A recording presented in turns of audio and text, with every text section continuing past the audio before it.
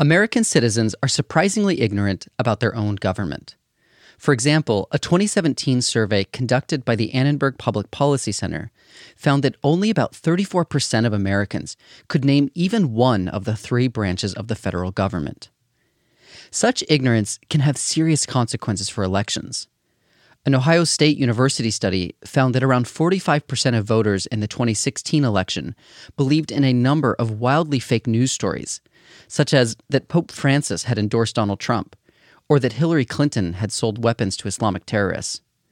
The study suggests that belief in these stories may have led to Donald Trump's election. If you look at what Americans actually read, it's no wonder they don't have all the important facts. Newswhip.com, a site that tracks how people engage with stories across all social networks, found that the 19th most engaged with story in 2019 was titled 29 Quotes by Keanu Reeves That Will Give You a Different Perspective on Life. Isn't it the press's job to give us information that can help us make informed decisions? Or not? In his 1922 book, Public Opinion, writer Walter Lippmann asks this very question. What is the role of the press in a democracy? This was a paradigm-shifting book in the fields of media history and political theory, and for media historian Heidi Tworek. This, for me, was a book that really changed how I thought about the work that I was doing on the history of news. It really pushed me to think about how do people who are reading the news interpret it, and also how do people within the press, but also within other political institutions, think about what the press should be doing? Do they put too much emphasis on it? So I'm Heidi Tworek. I'm an assistant professor of international history at the University of British Columbia. So I work on the history of media and of international relations, particularly in a transatlantic context in the 20th century. A century after the book's publication, Lippmann's words still ring true. We find ourselves 100 years later effectively asking the same questions. How much of a burden do you put on the press or media or today social media platforms to inform people? How much is it the role of institutions? How much is it the role of the single voter, etc.? All of those are these enormous big questions that he throws up that we keep grappling with. Welcome to Writ Large, a podcast about how books change the world. I'm Zachary Davis.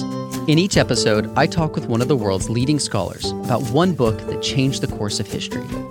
For this episode, I sat down with Professor Tworek to talk about Walter Lippmann's 1922 book, Public Opinion.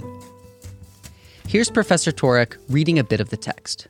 If the newspapers then are to be charged with the duty of translating the whole public life of mankind so that every adult can arrive at an opinion on every moot topic, they fail.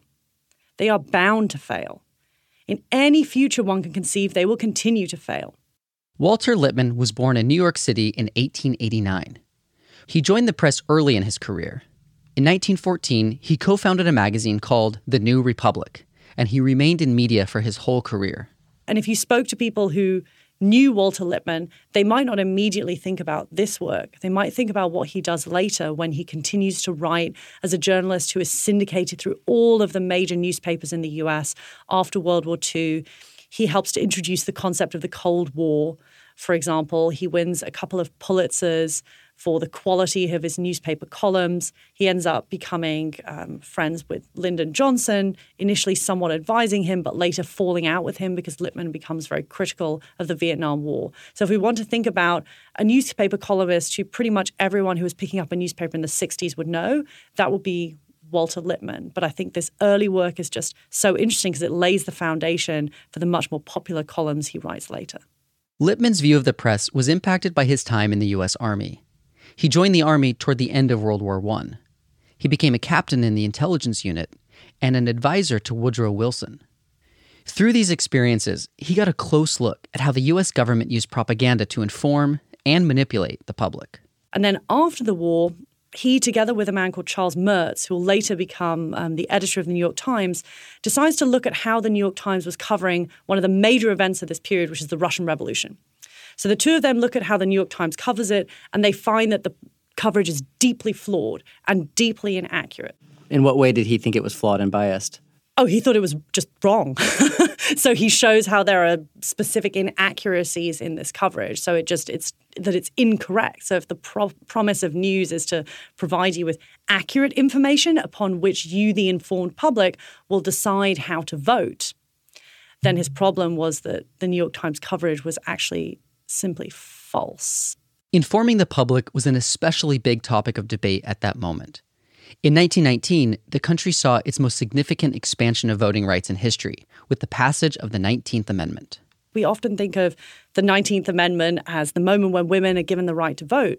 But actually, if you look back at the very, very early history of the U.S. with the 13 colonies, in New Jersey, briefly, widows and other women of wealth were able to vote for a very short period of time before that ends up being removed. But after World War I, in many places in Europe, in Germany, in Britain, and also in the US, the sort of sacrifices of the war helped to push for a new ideal of liberal democracy where women are also seen as those who can vote. And thus come also many of these questions about how they're going to know how to vote. And Lippmann doesn't talk about this explicitly, but it's certainly something that is being thought about, I think, in many of these texts, which are primarily written by men.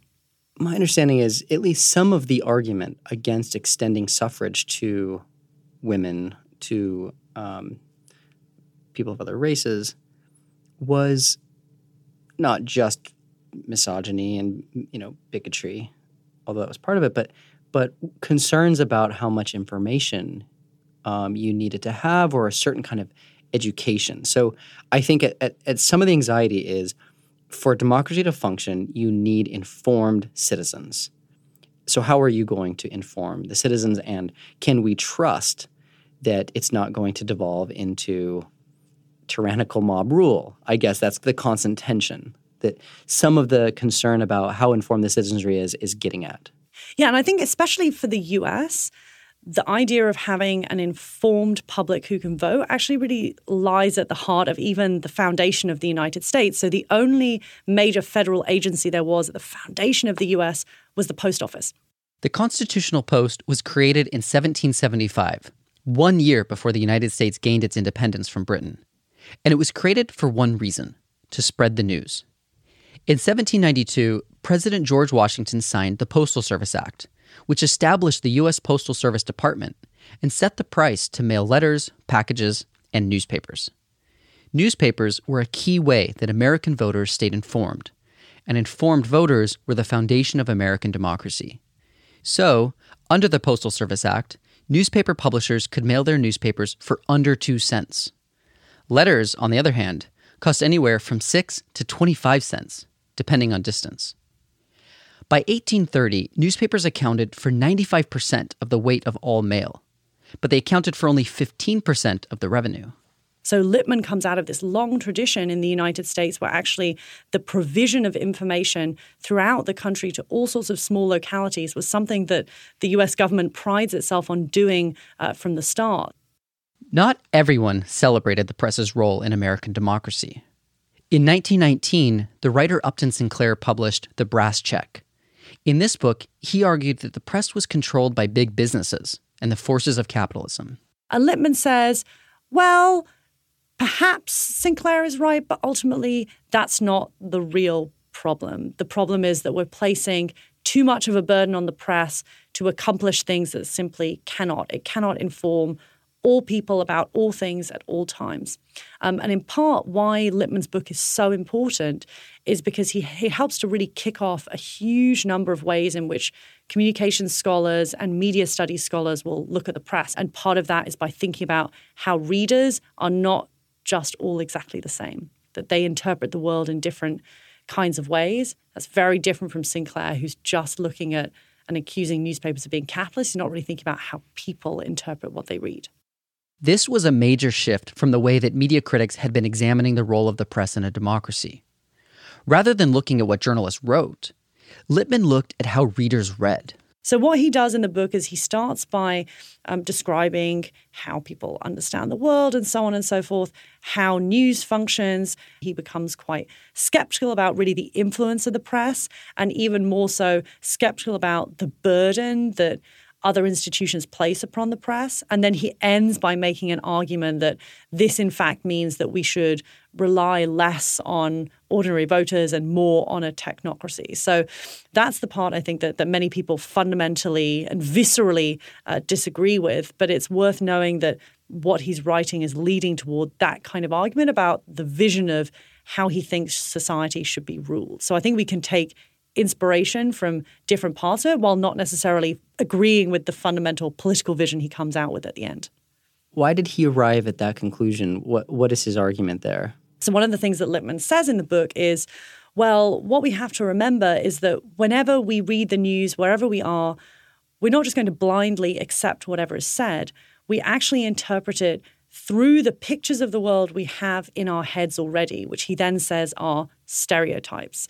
So his argument there is essentially that if we understand that whenever people read the news, they look at it through stereotypes, they may not necessarily be as interested in the quote-unquote worthy parts of the news. They might be more interested in the human interest stories, the crime, etc., not the really sort of nitty-gritty things about democracy. And if we understand that newspapers can't possibly report on everything, then his argument is it's very hard for voters to actually be fully informed on the huge range of issues they would need to be fully informed on in order to vote. They can't be experts in all things.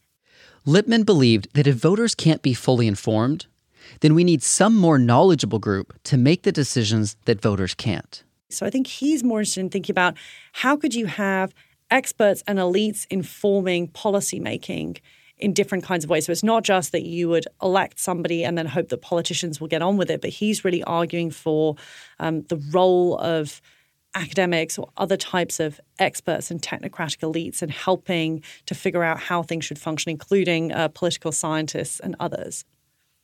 I mean, I lived in D.C. for a year. There are dozens and dozens and dozens of think tanks and lobby groups and experts all jockeying to get their policy enacted. In some ways, we have a technocracy of the kind Lippmann seemed to imagine. What would he say if he saw our current K Street, D.C. functioning? Oh, it's a good question, because when he's writing this text, it's also the exact moment that many of the most prestigious of these think tanks are either being founded or really coming into their own. If he looked, though, at the contemporary way in which this functions, I don't think that that would be something he would be as keen on, in part because so much of K Street, as you allude to, is not really, in fact, about a technocratic elite of experts, but more about lobbying on behalf of particular businesses. So I think his vision, I wonder, it would be interesting. I think he would probably see an imbalance in what we have now.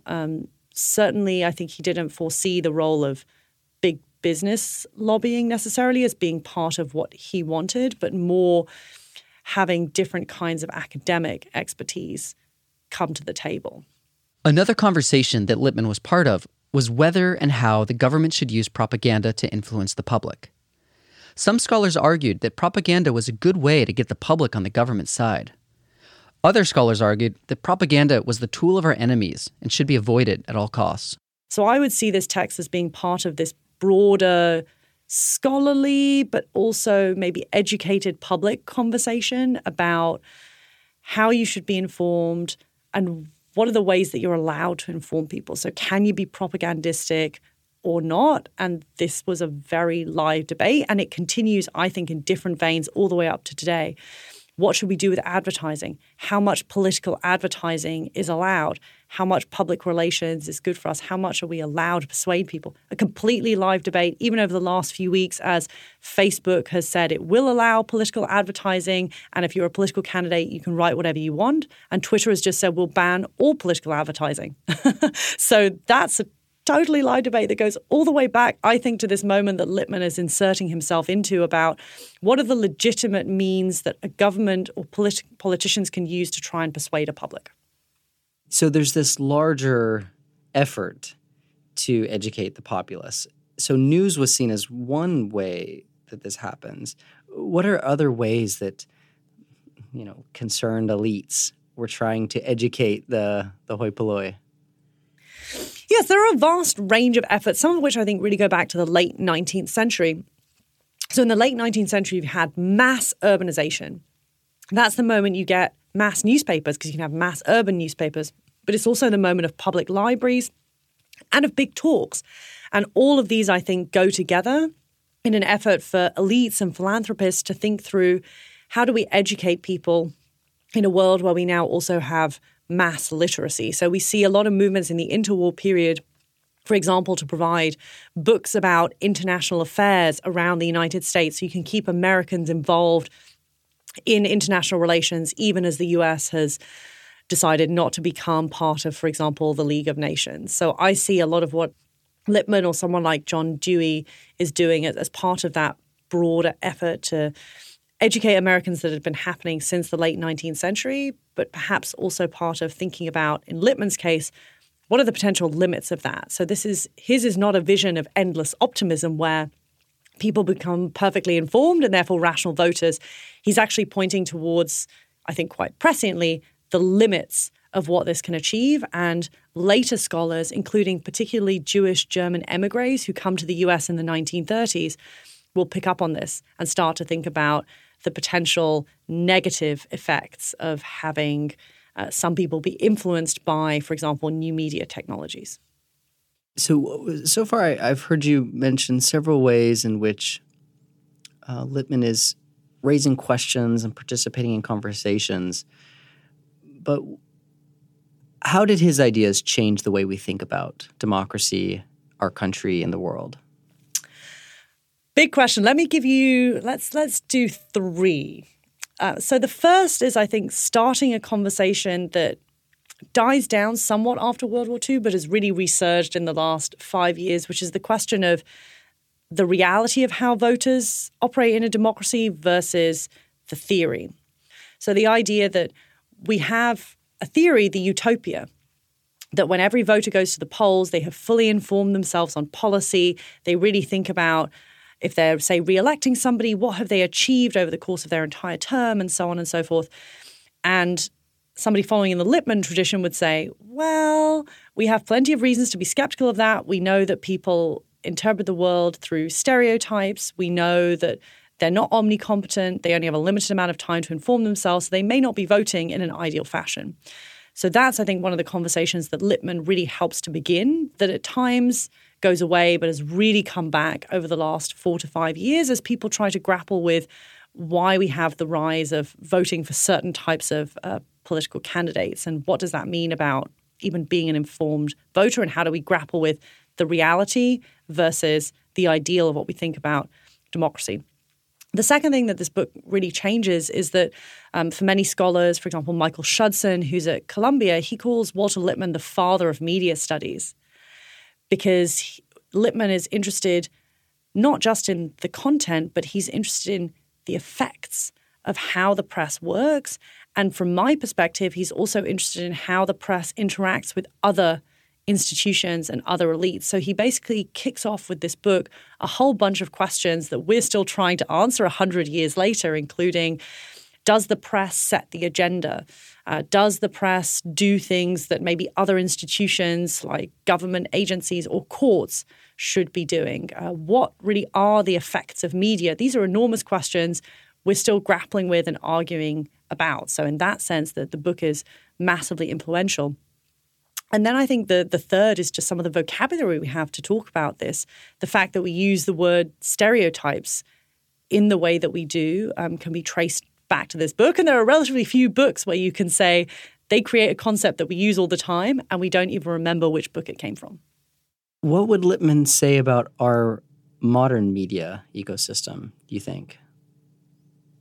So I think Lippmann would be concerned when he looked at the contemporary news world in the ways in which the shortness of what we are presented with really undermines the ability to convey complex issues. So he would worry about, for example, how when we look at the length of television clips displaying what politicians say, they've gone down over the last 20 years from about 30 seconds to about 7 seconds. If you have 7 seconds, the ability to convey complexity is essentially nil. So I think for him, even though he's skeptical of the readers, or now we would say the user's ability to fully comprehend everything that's going on. It doesn't mean that he doesn't think people are capable of understanding complexity, but I think he would worry about how some of the new ways that we use to convey information, essentially in their format, make complexity almost impossible. And I can't help but think about the contrast with our era, where the Postal Service was subsidizing local newspapers in order to support local democracy. And now we have these media giants, which essentially suck all of the revenue away from local journalism. It's troubling about the way we let concentration and media changes. It almost seems like the government needs to step in again and subsidize local journalism. Oh, it's such a good question. And it really depends on where you're sitting as to whether you see government subsidies as an answer. So first, I would say that those of us who are working in media studies have been trying to sound the alarm about local news as the real problem for some time. Over the last couple of years, I think there's become a much greater awareness of this problem with the idea of things like news deserts, where there are huge numbers of communities in the US that simply no longer have a local newspaper, and that even quite large cities, if they do have a local newspaper, it's actually owned by a big conglomerate, and so many of the stories are reprinted from elsewhere. There's very few local journalists. So I think now we see much more of an awareness of this as a problem. I don't think we need to worry as much about coverage of Washington, D.C. I think the New York Times is already breaking even. It's going to be okay. It may not be a money-making machine, but for the foreseeable future, it will survive. The Washington Post, owned by Jeff Bezos, will survive. The Wall Street Journal will survive. But what about newspapers in Kansas, newspapers in Arkansas? Those are, I think, the real concerns. To answer the second part of your question, which is, should governments step in and subsidize? From the perspective of a country like Canada, the answer is yes. So Canada has for a few years been thinking through what would happen if newspapers essentially disappeared. It's a much smaller market, and there are a couple of big media chains which have really concentrated ownership. And the Canadian government's answer has been to provide 600 million Canadian dollars of subsidies to newspapers. On the one hand, you can see this is a good thing, subsidizing news. On the other hand, there are potential side effects of undermining public trust in news because they feel it's being subsidized by a certain government, the Liberal government, and the conditions that have been attached to this raise some question marks about whether it's preserving old forms of news. So to get the subsidy, you have to cover a broad range of news. So you couldn't be a startup that just covered one issue. You have to have full-time employees and so on. So it means you're generally going to be supporting newspapers that already exist and not different kinds of outlets that are maybe tailor-made for the 21st century. If you are a concerned citizen, recognizing the limits of our ability to understand everything, how do we do the best we can to be informed about our world? Yeah. So I think there's a distinction, right, between understanding that we're all human beings with limits versus giving up. And so if we want to be informed citizens, there are, of course, still a host of ways of being able to do that, whether it's subscribing to the news outlets that cover the things that we particularly are interested, to thinking about the many ways in which citizens indeed can be involved in the causes that matter to them. It can be volunteering. It can be writing comments to government initiatives on the things that really matter to us, or it can be, at least in the United States, running for various forms of local office, because the US has so many different layers of local government that one can get involved in. So I think there are ways of deciding which is the slice of the pie that we want to take, and not feeling defeated by the fact that the world is complex, which indeed it is, but perhaps to figure out what is the slice of the pie that we're going to eat, and then to delve into that. And certainly something that others like Robert Putnam, who wrote Bowling Alone, talk about is the lack of community life and the decline of community engagement within the United States. And it's interesting to see the contrast just in terms of statistics between the US and, say, a place like Canada. So I think one of the ways that people can try and push back against that complexity is simply by becoming involved in various forms of community and volunteer activities. Okay, great. And now here's a sort of very philosophical question. As human knowledge has accumulated over time, do we know more now? That is indeed a very philosophical question. I guess in a social science way, we would have to ask, how do we measure the more? So certainly if we look at the amount of information that we today consume, it is far more than we have ever been confronted with throughout human history. The amount of words that we see as we scroll through our social media is far more than we ever had access to, even during a television era. But I think that one of the things that Lippmann's text reminds us is that there's a difference between the amount of information we receive and the amount of knowledge that we have. So I think I would say that to me is a key distinction, is really trying to understand how much has this deluge, essentially, of information contributed to increasing our knowledge and our analytical abilities, and how far might, in fact, the delivery mechanisms be detrimental to these broader goals that the question hints at. Would you say this is one of the more important, skeptical, or concerned views about the American democratic project? I mean, so this is in the 1920s. I guess I'm just wondering, is this when Americans start to be worried? Like, oh, democracy is more complicated than we thought it is. I mean, of course, the Civil War. I mean, there's so many moments where it raises questions about whether democracy can work the way we want. But it does feel like it gets at a deeper worry than just, human equality. Are we psychologically capable in a complex world of governing ourselves?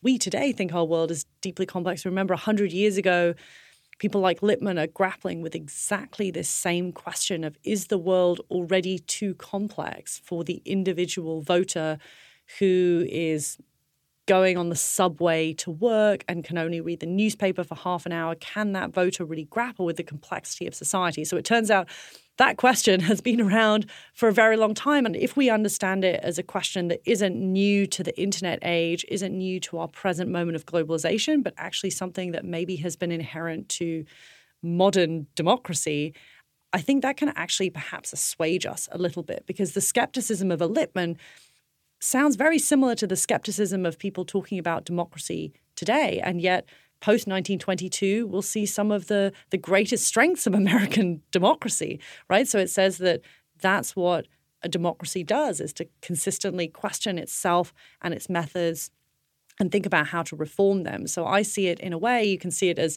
a pessimism about the limits of democracy, but I also see it in a sort of optimistic way that maybe these are the inherent questions at the heart of a democracy, and it's when we stop asking those questions that we're really in trouble.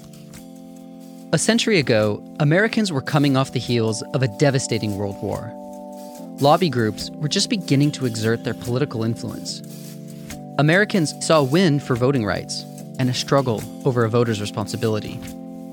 It was a very different time in American democracy, but the questions they faced were familiar. And that's the point. We can try to answer the questions that Lippmann posed in public opinion. In fact, we must try, even if we won't succeed. Democracy is not a destination. It's an ongoing process, and the constant questioning is how we know it's working. Writ Large is produced by Galen Beebe, Jack Pombriant, and me, Zachary Davis. We get help from Farron Du, and our intern is Liza French. Our theme song is by Ian Koss. Our branding is by Dan Pecci. We're a member of LitHub Radio. Writ Large is a Lyceum original production. Lyceum is a curated podcast app with a hand-picked catalog of educational shows. Join our show's discussion room in the Lyceum app to share your thoughts and hear what other listeners are saying. You can download the app in the App Store or in Google Play. It's LYCEUM. You can also find us on Twitter at WritLargePod and on our website, writlarge.fm. There, you'll find transcripts and links to the books we discussed. Thanks for listening. See you next time. Next time on Writ Large, I talk with Dartmouth professor Joshua Bennett about what the 1937 novel Their Eyes Were Watching God can teach us about cancel culture. You have to sort of make a clean claim, and that claim also has to be tied to all of your identity categories at once, right? It just has to be like, look, you are, a poor, non-disabled Black person from a certain part of the world. Thus, your politics need to look like this. And if they do not, then we reserve the right to keep you from being able to feed yourself. You can hear this episode right now in the Lyceum app. That's LYCEUM.